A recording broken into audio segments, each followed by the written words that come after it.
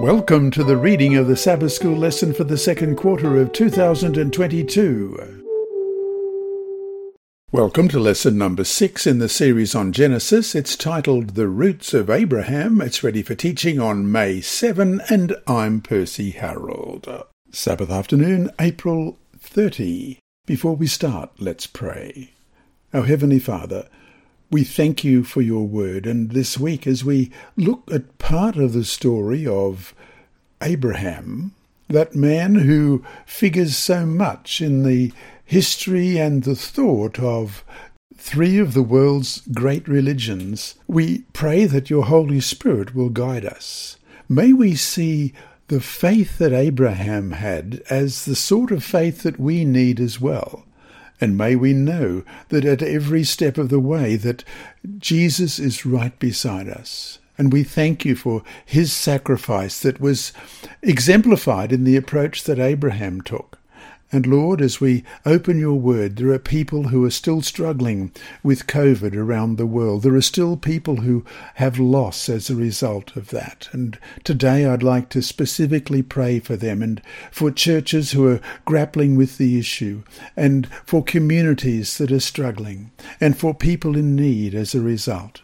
And I pray that wherever we are, whether we're in Bangalore in India or Osaka in Japan or Riyadh in Saudi Arabia, and Lord, I thank you for that beautiful little church there in Riyadh in Saudi Arabia, and Dublin in Ireland, and Denver in Colorado, and Karratha in Australia, and Lima in Peru, and Kigali in Rwanda, and Jamaica in the Caribbean. Lord, wherever we are listening, wherever we are studying your word, we pray that your Holy Spirit we're there to not only bless us in our study, but to comfort us and help us in our daily lives. We pray in Jesus' dear name.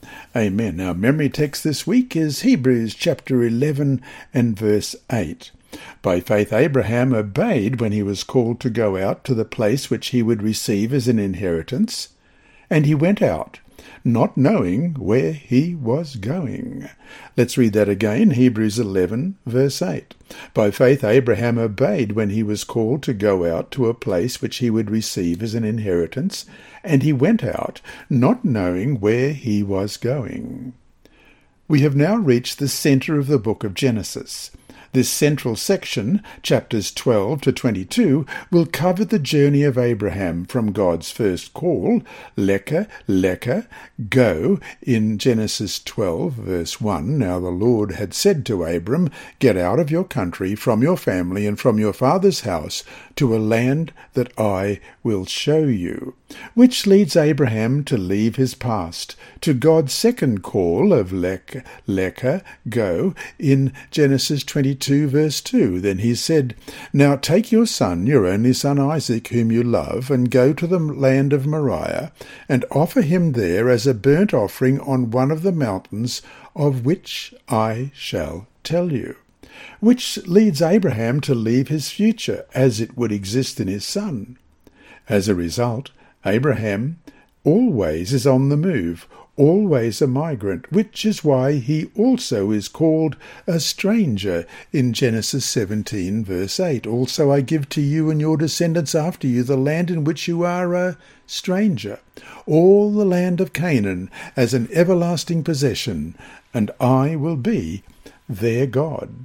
In his journeying, Abraham is suspended in the void, without his past, which he has lost, and without his future, which he does not see. Between these two calls, which frame Abraham's journey of faith, Abraham hears God's voice, which reassures him. Do not be afraid, Genesis 15, verse 1. These words of God mark the 3 sections of Abraham's journey, which will be studied in weeks 6, 7, and 8. Abraham exemplifies faith, as we read in Genesis 15, verse 6, and he believed in the Lord, and he accounted it to him for righteousness, and is remembered in the Hebrew Scriptures as the man of faith in Nehemiah 9, verses 7 and 8. You are the Lord God who chose Abram and brought him out of Ur of the Chaldeans and gave him the name Abraham. You found his heart faithful before you and made a covenant with him to give the land of the Canaanites, the Hittites, the Amorites, the Perizzites, the Jebusites, and the Girgashites, to give it to his descendants. You have performed your words, for you are righteous. In the New Testament, Abraham is one of the most mentioned figures from the Old Testament, and this week we will start to see why.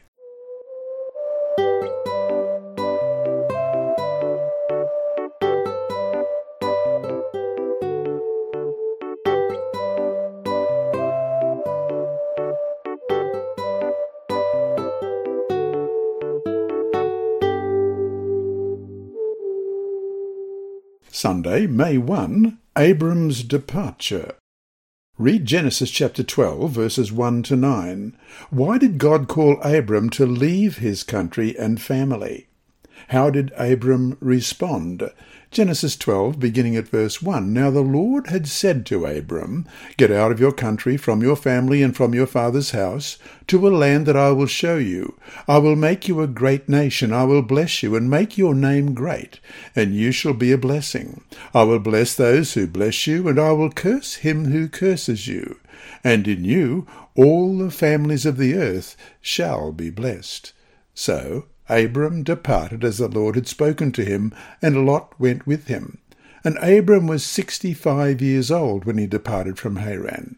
Then Abram took Sarai his wife, and Lot his brother's son, and all their possessions that they had gathered, and the people whom they had acquired in Haran, and they departed to go to the land of Canaan. So they came to the land of Canaan. Abram passed through the land to the place of Shechem as far as the terebinth tree of Moreh, and the Canaanites were then in the land. Then the Lord appeared to Abram and said, To your descendants I will give this land. And there he built an altar to the Lord who had appeared to him. And he moved from there to the mountain east of Bethel, and he pitched his tent with Bethel on the west and Ai on the east.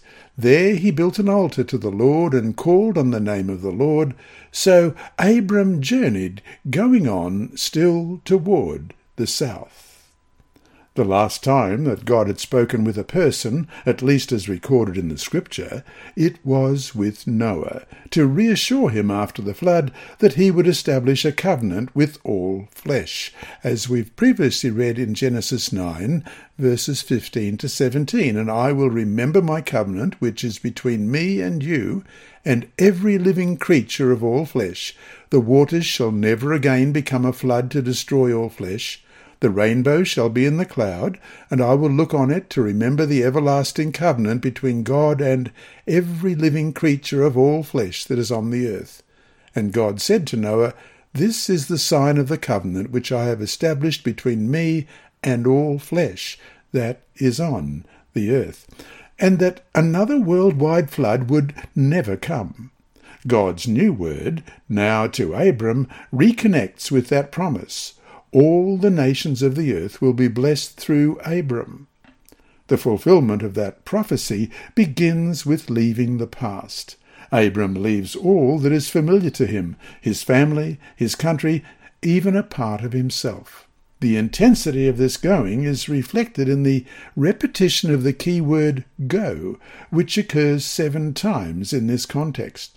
Abram has first to leave his country, Ur of the Chaldeans, which also is Babylonia, as we read in Genesis 11, verse 31, and Terah took his son Abram and his grandson Lot, the son of Haran, and his daughter-in-law Sarai, his son Abram's wife, and they went out with them from Ur of the Chaldeans to go to the land of Canaan, and they came to Haran and dwelt there. And Isaiah 13, verse 19, And Babylon, the glory of kingdoms, the beauty of the Chaldeans' pride, will be as when God overthrew Sodom and Gomorrah.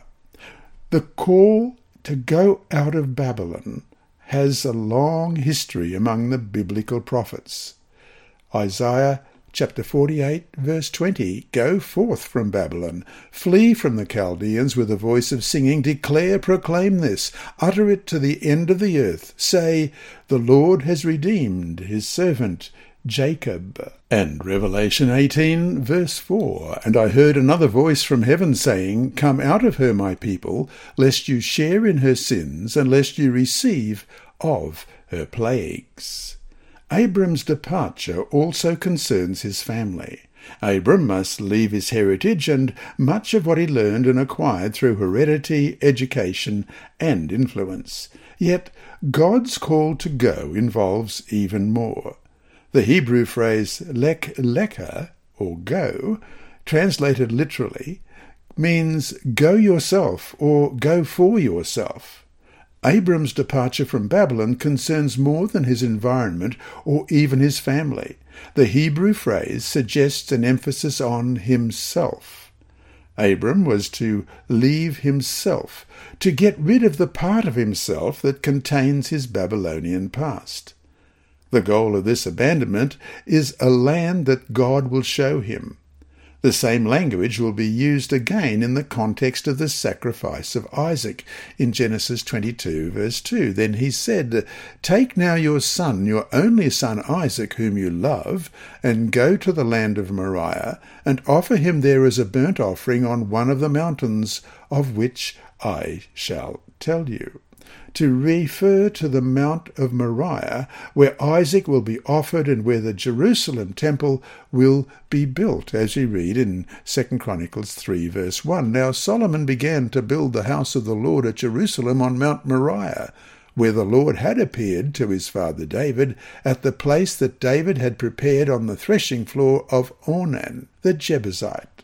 God's promise is not just about a physical homeland, but about the salvation of the world. This idea is reaffirmed in God's promise of the blessing for all nations. As we read in Genesis 12, verses 2 to 3, I will make you a great nation, I will bless you, and make your name great, and you shall be a blessing. I will bless those who bless you, and I will curse him who curses you, and in you all the families of the earth shall be blessed. The verb baraka, B-A-R-A-K-H, bless, appears 5 times in this passage. This universal blessing for all people will come through the seed of Abram, as we read in Genesis 22:18, In your seed all the nations of the earth shall be blessed, because you have obeyed my voice. And Genesis chapter 26 and verse 4.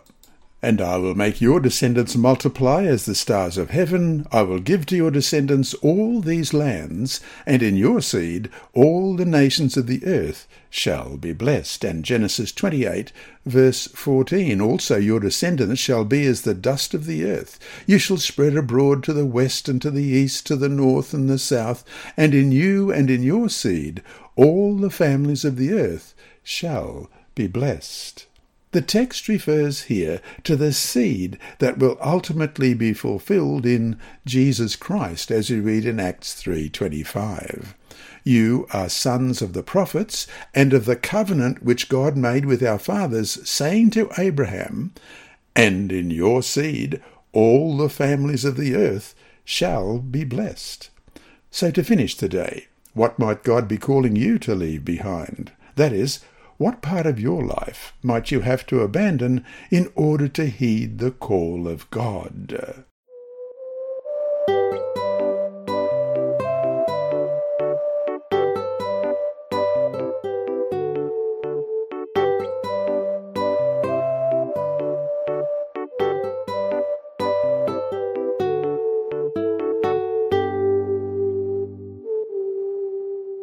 Monday, May 2, the temptation of Egypt. Read Genesis chapter 12, verses 10 to 20. Why did Abram leave the promised land to go to Egypt?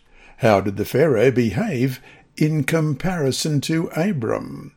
Genesis 12, beginning at verse 10. Now there was a famine in the land, and Abram went down to Egypt to dwell there, for the famine was severe in the land. And it came to pass, when he was close to entering Egypt, that he said to Sarai his wife, Indeed, I know that you are a woman of beautiful countenance. Therefore it will happen when the Egyptians see you, that they will say, 'This is his wife,' and they will kill me, but they will let you live. Please say you are my sister, that it may be well with me for your sake, and that I may live because of you." So it was, when Abram came into Egypt, that the Egyptians saw the woman, that she was beautiful. The princes of Pharaoh also saw her and commended her to Pharaoh, and the woman was taken to Pharaoh's house. He treated Abram well for her sake. He had sheep, oxen, male donkeys, male and female servants, female donkeys, and camels.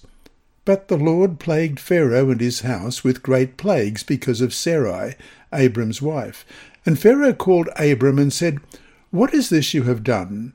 Why did you not tell me that she was your wife? Why did you say, 'She is my sister'? I might have taken her as my wife. Now, therefore, here is your wife. Take her and go your way." So Pharaoh commanded his men concerning him, and they sent him away with his wife and all that he had. Ironically, Abram, who had just arrived in the Promised Land, decides to leave it for Egypt because there was a famine in the land, as we read in verse 10.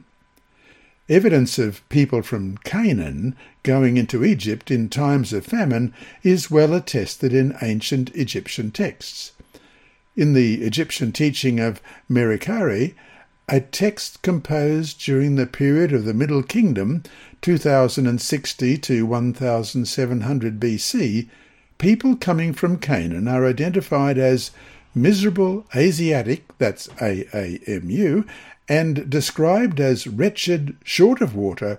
He does not dwell on one place. Food propels his legs, which is a quote from Miriam Lichtheim's Ancient Egyptian Literature, Volume 1, The Old and Middle Kingdoms, pages 103 and 104. The temptation of Egypt was often a problem for the ancient Israelites.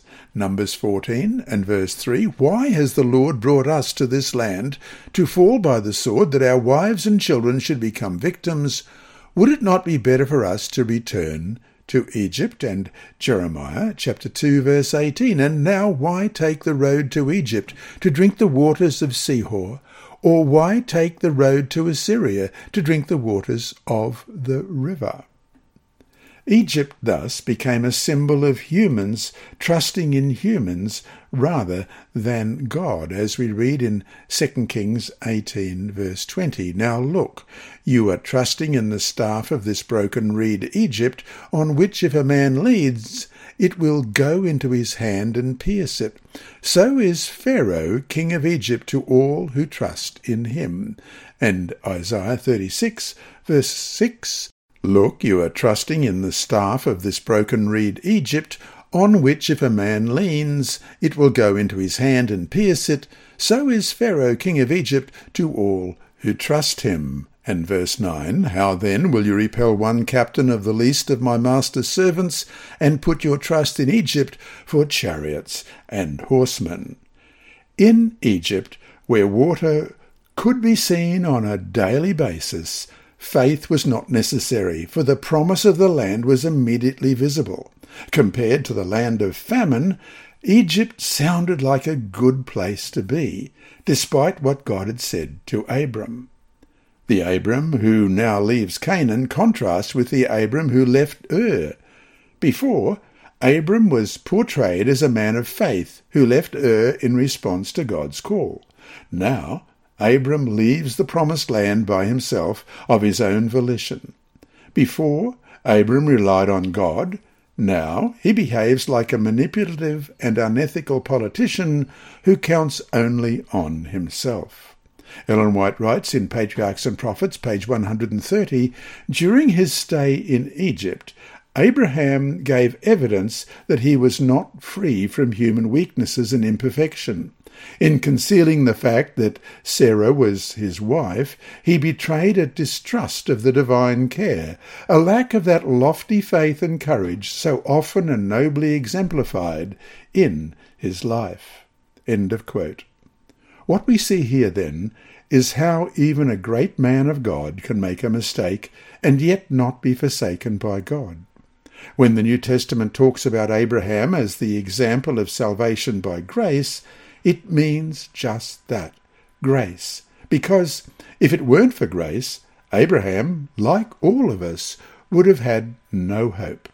And so to finish the day, what should this story teach us about how easy it is, even for faithful Christians, to stray from the correct path? Why is disobedience never a good choice?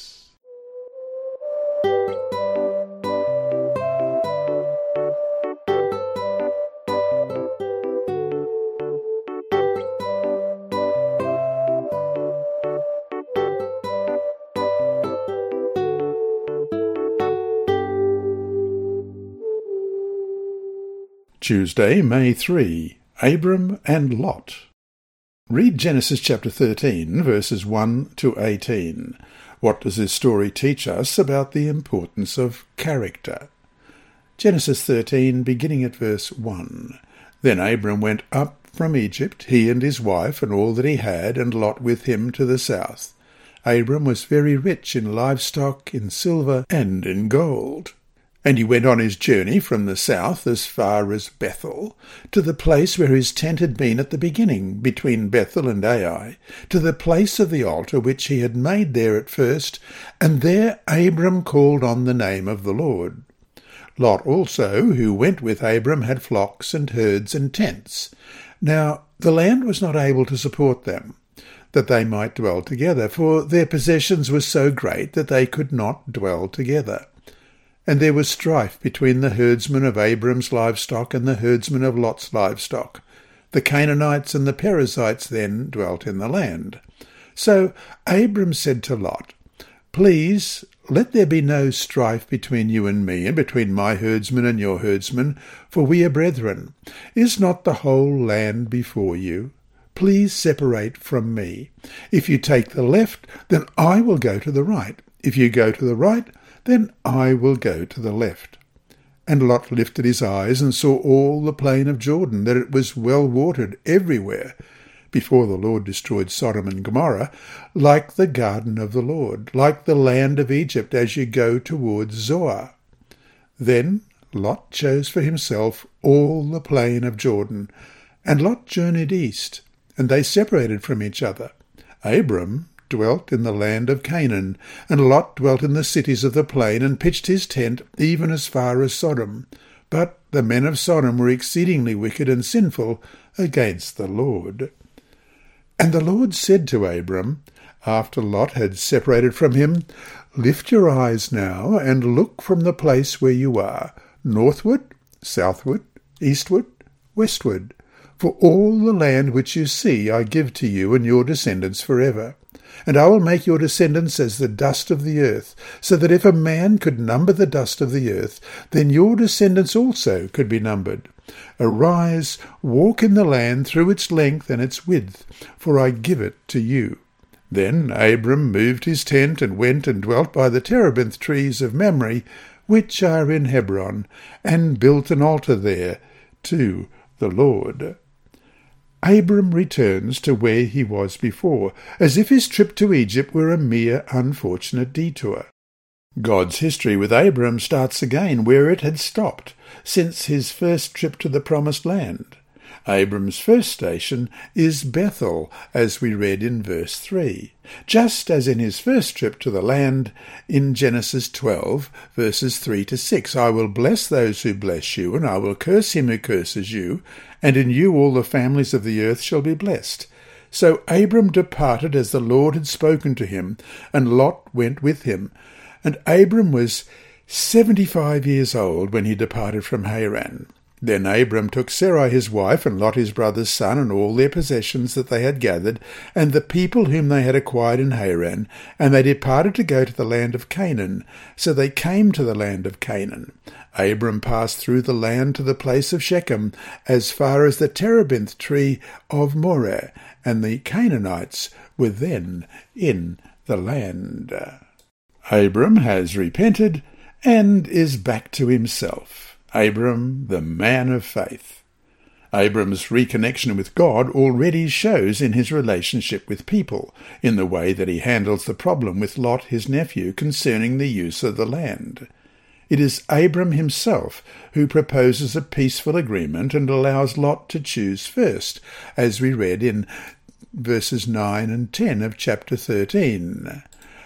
Is not the whole land before you? Please separate from me. If you take the left, then I will go to the right, or if you go to the right, then I will go to the left. And Lot lifted up his eyes and saw all the plain of Jordan, that it was well watered everywhere, before the Lord destroyed Sodom and Gomorrah, like the garden of the Lord, like the land of Egypt as you go toward Zoar. It was an act of generosity and kindness, indicative of the kind of man Abram was. The fact that Lot chose the easiest and best part for himself, the well-watered plain, as we read in verses 10 and 11, without any concern about the wickedness of his future neighbours, as we read in verse 13, reveals something about his greediness and character. The phrase "for himself" reminds us of the antediluvians who also chose for themselves, as we read in Genesis chapter 6 verse 2, that the sons of God saw the daughters of men, that they were beautiful, and they took wives for themselves of all whom they chose. In contrast, Abram's move was an act of faith. Abram did not choose the land, it was given to him by God's grace. Unlike Lot, Abram looked at the land only at God's injunction, as we read in verse 14 of chapter 13. And the Lord said to Abram, after Lot had departed from him, "Lift your eyes now and look from the place where you are, northward, southward, eastward, and westward." It is only when Abram separates from Lot that God speaks to him again. In fact, this is the first recorded time in the Bible that God speaks to Abram since his call at Ur. "Lift your eyes now," we read in verses 14 and 15, "and look from the place where you are, northward, southward, eastward, and westward, for all the land which you see I give to you and your descendants forever." God then invites Abram to walk on this land as an act of appropriation. In verse 17 we read, "Arise, walk in the land through its length and its width, for I give it to you."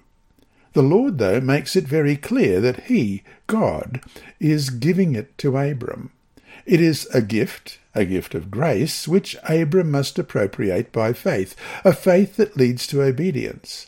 It is the work of God alone that will bring about all that he has promised to Abram here, as we read in Genesis 13, 14 to 17. "And the Lord said to Abram, after Lot had separated from him, Lift your eyes now and look from the place where you are, northward, southward, eastward, and westward. For all the land which you see I give to you and your descendants forever, and I will make your descendants as the dust of the earth, so that if a man could number the dust of the earth, then your descendants also could be numbered. Arise, walk in the land through its length and its width, for I give it to you." And so to finish today, how can we learn to be kind and generous to others, even when they aren't that way to us?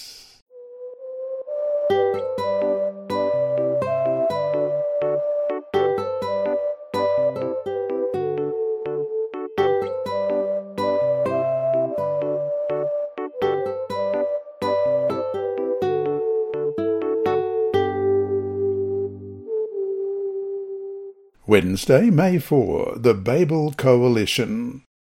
Read Genesis chapter 14, verses 1 to 17. What is significant about this war taking place just after the gift of the promised land? What does this story teach us about Abram? Genesis 14, beginning at verse 1. Now war filled the land. Amraphel, king of Shinar, Arioch, king of Elasah, Chedorlaomer, king of Elam, and Tidal, king of Goyim, fought against Bera, king of Sodom, Bersha, king of Gomorrah, Shinab, king of Admah, Shember, king of Zeboim, and the king of Bela, later called Zoar. These kings of Sodom, Gomorrah, Admah, Zeboim, and Bela mobilized their armies in Siddim Valley, that is, the Valley of the Dead Sea. For 12 years they had all been subject to King Chedorlaomer, but now in the 13th year they rebelled. 1 year later, Chedorlaomer and his allies arrived and the slaughter began, for they were victorious over the following tribes at the place indicated: the Rephaim at Ashtaroth Karnaim, the Zuzim in Ham, the Emim in the plain of Kiriathaim, the Horites in Mount Seir, as far as El Paran at the edge of the desert. Then they swung around to En-Mishpat, later called Kadesh, and destroyed the Amalekites and also the Amorites living in Hazazon Tamar.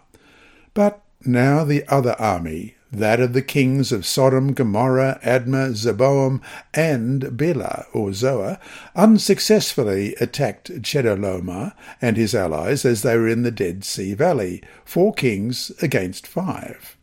As it happened, the valley was full of asphalt pits, and as the army of the kings of Sodom and Gomorrah fled, some slipped into the pits, and the remainder fled to the mountains.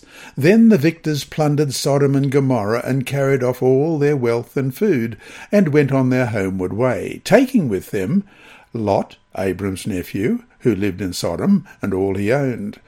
One of the men who escaped came and told Abram the Hebrew, who was camping among the oaks belonging to Mamre the Amorite, brother of Eshcol and Aner, Abram's allies.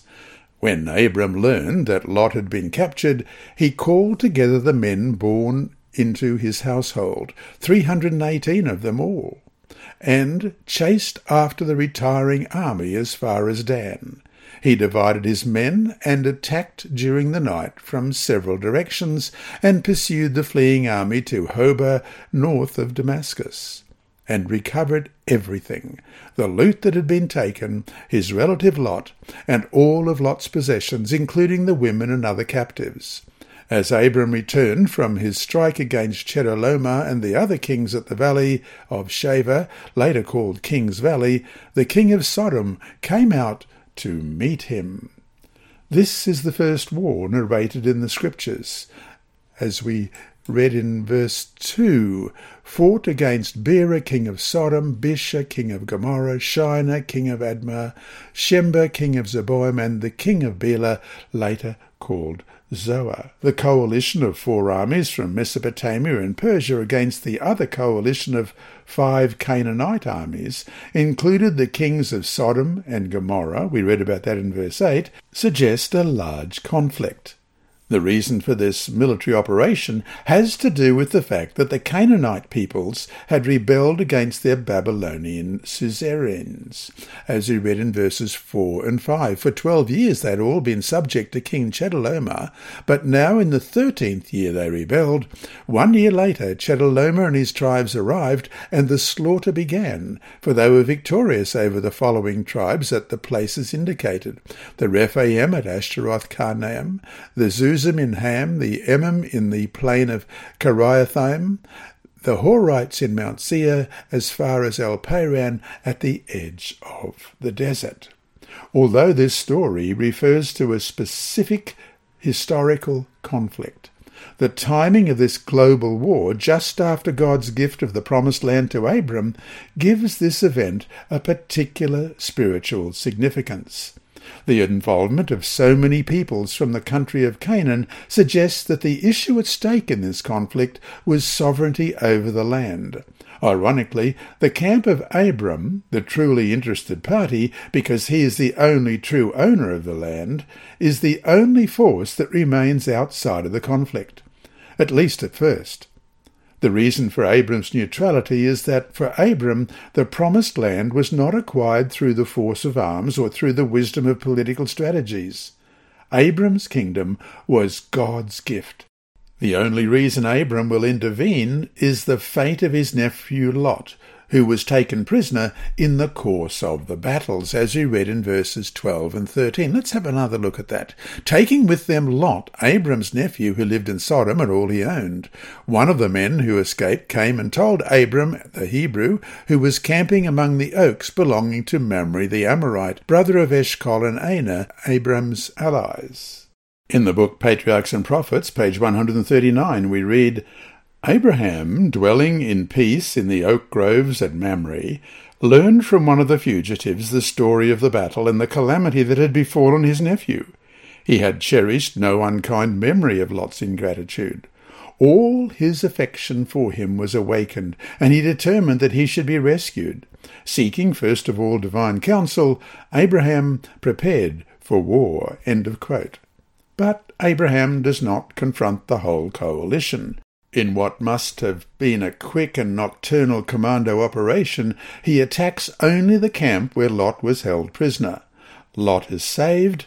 Thus this faithful man of God also showed great courage and fortitude. No doubt his influence in the region grew, and people saw the kind of man he was, and learned something more of the God whom he served. And so to finish today, what kind of influence do our actions have on others? What kind of message are we sending about our faith by our actions?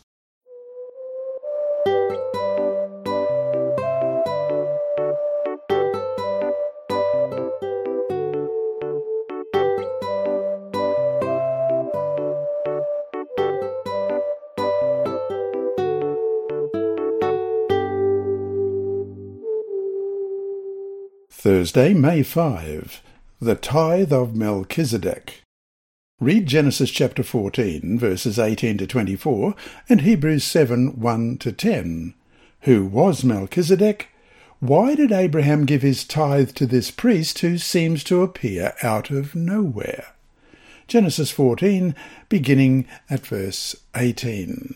Then Melchizedek, king of Salem, brought out bread and wine. He was the priest of God Most High, and he blessed him and said, Blessed be Abram of God Most High, possessor of heaven and earth, and blessed be God Most High, who has delivered your enemies into your hand. And he gave him a tithe of all.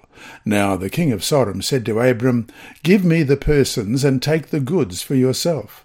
But Abram said to the king of Sodom, I have raised my hand to the Lord, God Most High, the possessor of heaven and earth, that I will take nothing from a thread to a sandal strap, and that I will not take anything that is yours, lest you should say, I have made Abram rich. Except only when the young men have eaten, and the portion of the men who went with me, Aner, Eshcol, and Mamre, let them take their portion.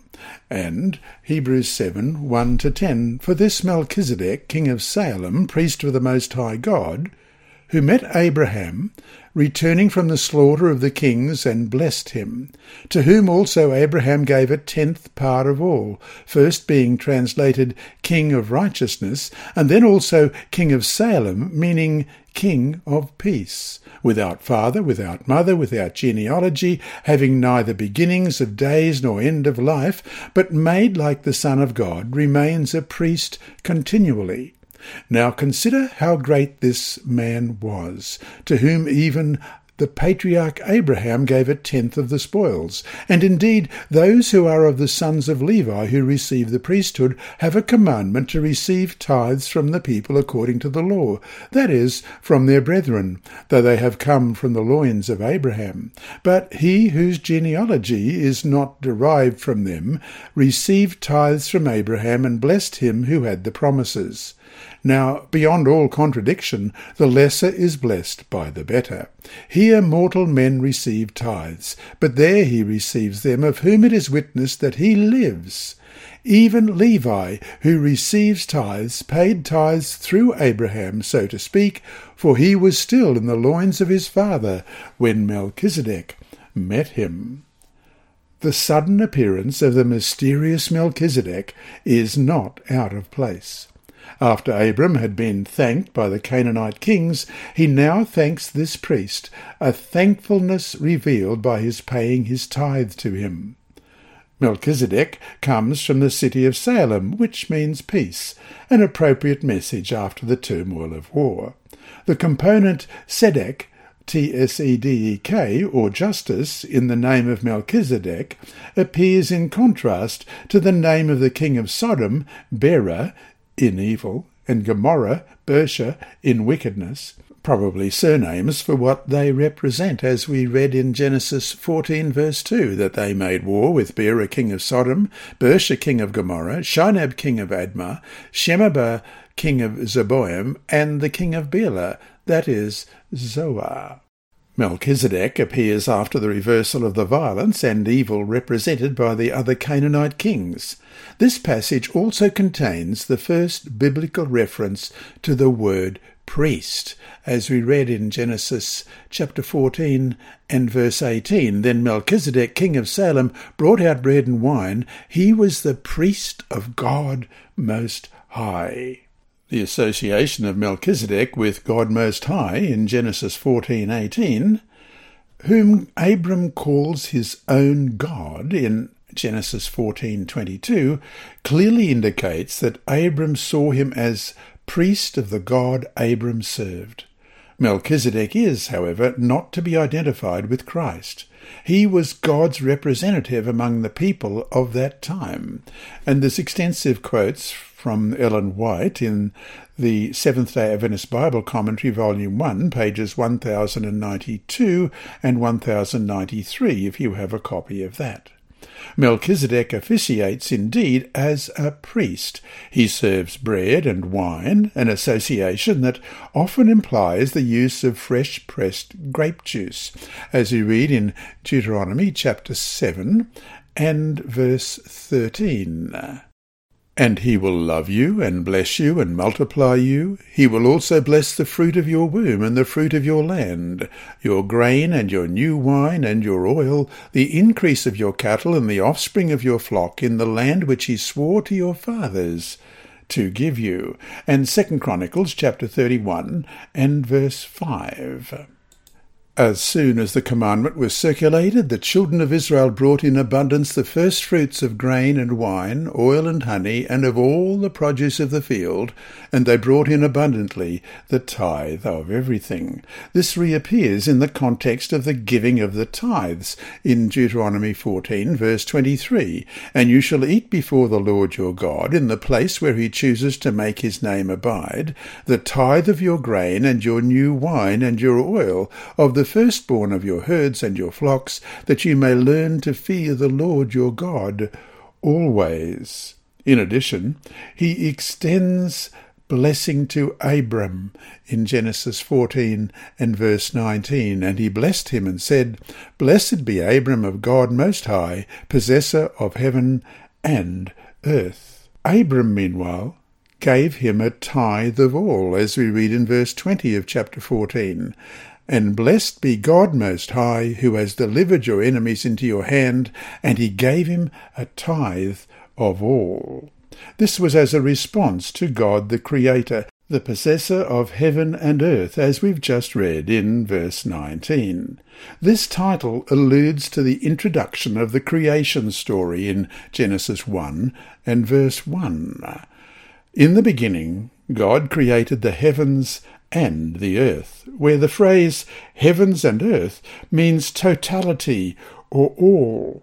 As such, the tithe is understood as an expression of gratitude to the Creator who owns everything, as we read in Hebrews 7, verses 2 to 6, "To whom also Abraham gave a tenth part of all, first being translated King of Righteousness, and then also King of Salem, meaning King of Peace, without father, without mother, without genealogy, having neither beginning of days nor end of life, but made like the Son of God, remains a priest continually."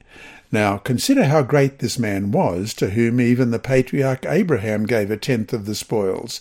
And indeed, those who are of the sons of Levi, who receive the priesthood, have a commandment to receive tithes from the people according to the law, that is, from their brethren, though they have come from the loins of Abraham. But he whose genealogy is not derived from them receives tithes from Abraham, and blessed him who had the promises. And we'll compare this with Genesis chapter 28 and verse 22. "And this stone which I have set as a pillar shall be God's house, and of all that you give me I will surely give a tenth to you." paradoxically, the tithe is understood by the worshipper not as a gift to God, but as a gift from God, because God gives us everything to begin with. And so to finish today, why is the act of returning tithe a powerful indicator of faith as well as a great faith-building act?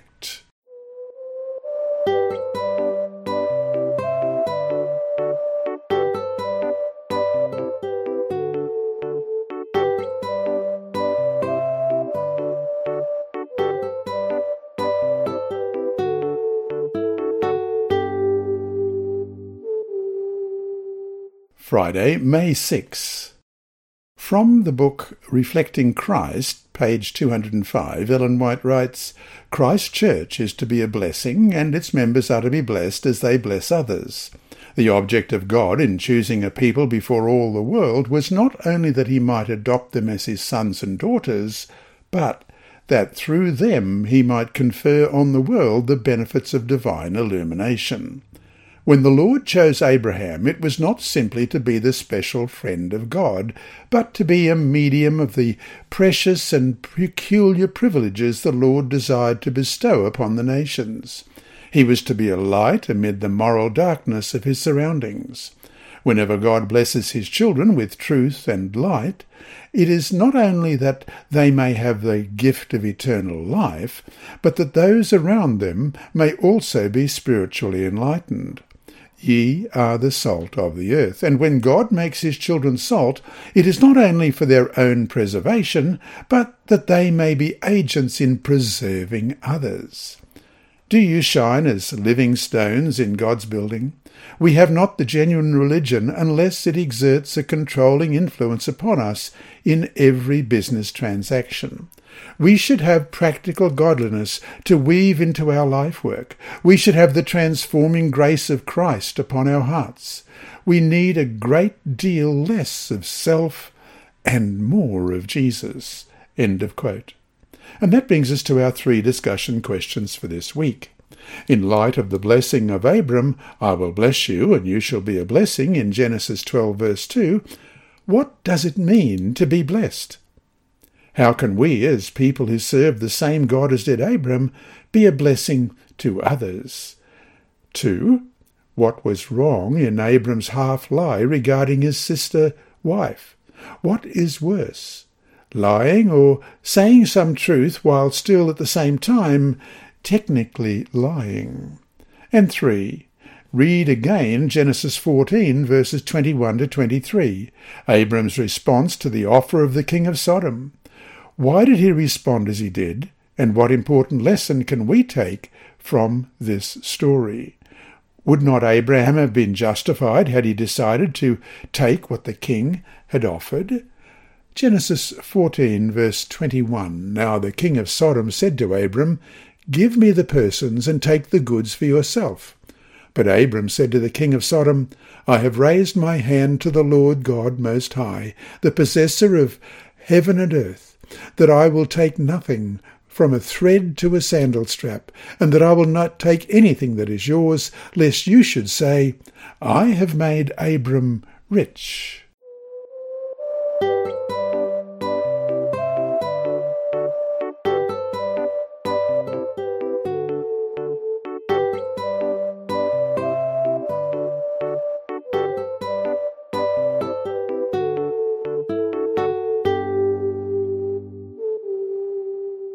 Inside Story. Our mission story this week is titled A Dream Marriage, and it's by Yulia Bondarenko. The day Ruth took her first step toward becoming a missionary was when she gave her life to Jesus and was baptized while in the 7th grade in the United States. In the 8th grade, she was asked to clean her Seventh-day Adventist church. She knew nothing about cleaning churches, so instead she sat at the piano. As she played and sang about her Saviour, she imagined people from various countries sitting in the pews, and a prayerful desire formed in her mind to marry a man who would play and sing with her. But who? When she was 15, Ruth watched her newly married sister visiting home from her honeymoon slip into her wedding gown, put her hands over her eyes, and sob. Ruth resolved that a similar situation would not happen to her and started to make a list of desirable traits in her future husband. Her mother, learning about the list, wisely said, "Ruth, you also have to become the kind of woman whom that man might want." Ruth prayerfully began to seek to acquire these traits that she expected in a husband. But who? Just before attending Andrews University, Ruth briefly was engaged, but she broke it off. A few months later, she ended another relationship after learning that the man was dating someone else at the same time. That winter, Ruth was in the women's residence hall waiting to go caroling when a friend exclaimed, "There's Emil Muldrick. Let's get into his car." "Who?" Ruth asked. "Don't you know?" her friend replied. "He sings, plays the organ, and wants to be a pastor." Ruth thought, "That's who." For the next few hours, Ruth sang soprano and Emil sang tenor. She felt a new joy in her heart and couldn't stop looking at his eyes. She believed that eyes are the window to the heart, and his eyes were so kind and pure. Emil returned Ruth's gaze as they sang, and the next evening he called for a date. Today, Emil and Ruth Muldrick have been married nearly 60 years and have served God in more than 15 countries, singing and playing musical instruments as missionaries. Emil plays 12 instruments, including the saw and autoharp. The couple has visited Ukraine alone 10 times, conducting marriage and English language classes and Bible meetings. As Ruth remembers the day she sang and played in the empty church, she praises God for fulfilling her dream. "I did sing and play around the world, so God answered my prayers," she said. Then there's a photograph of the two of them there. This mission story illustrates spiritual mission objective number 7 of the Seventh-day Adventist Church's I Will Go strategic plan. To help youth and young adults place God first and exemplify a biblical worldview. Learn more at iwillgo2020.org. This lesson was read by Dr. Percy Harold for Christian Services for the Blind. Sponsored by the Sabbath School Department and distributed through Hope Channel Australia, this podcast is also redistributed by Hope Channel Germany, Christian Record Services for the Blind. It is also available on SoundCloud and through multiple podcast distributors, including Apple iTunes. And you can listen and watch at the same time on YouTube. Remember, God is always faithful.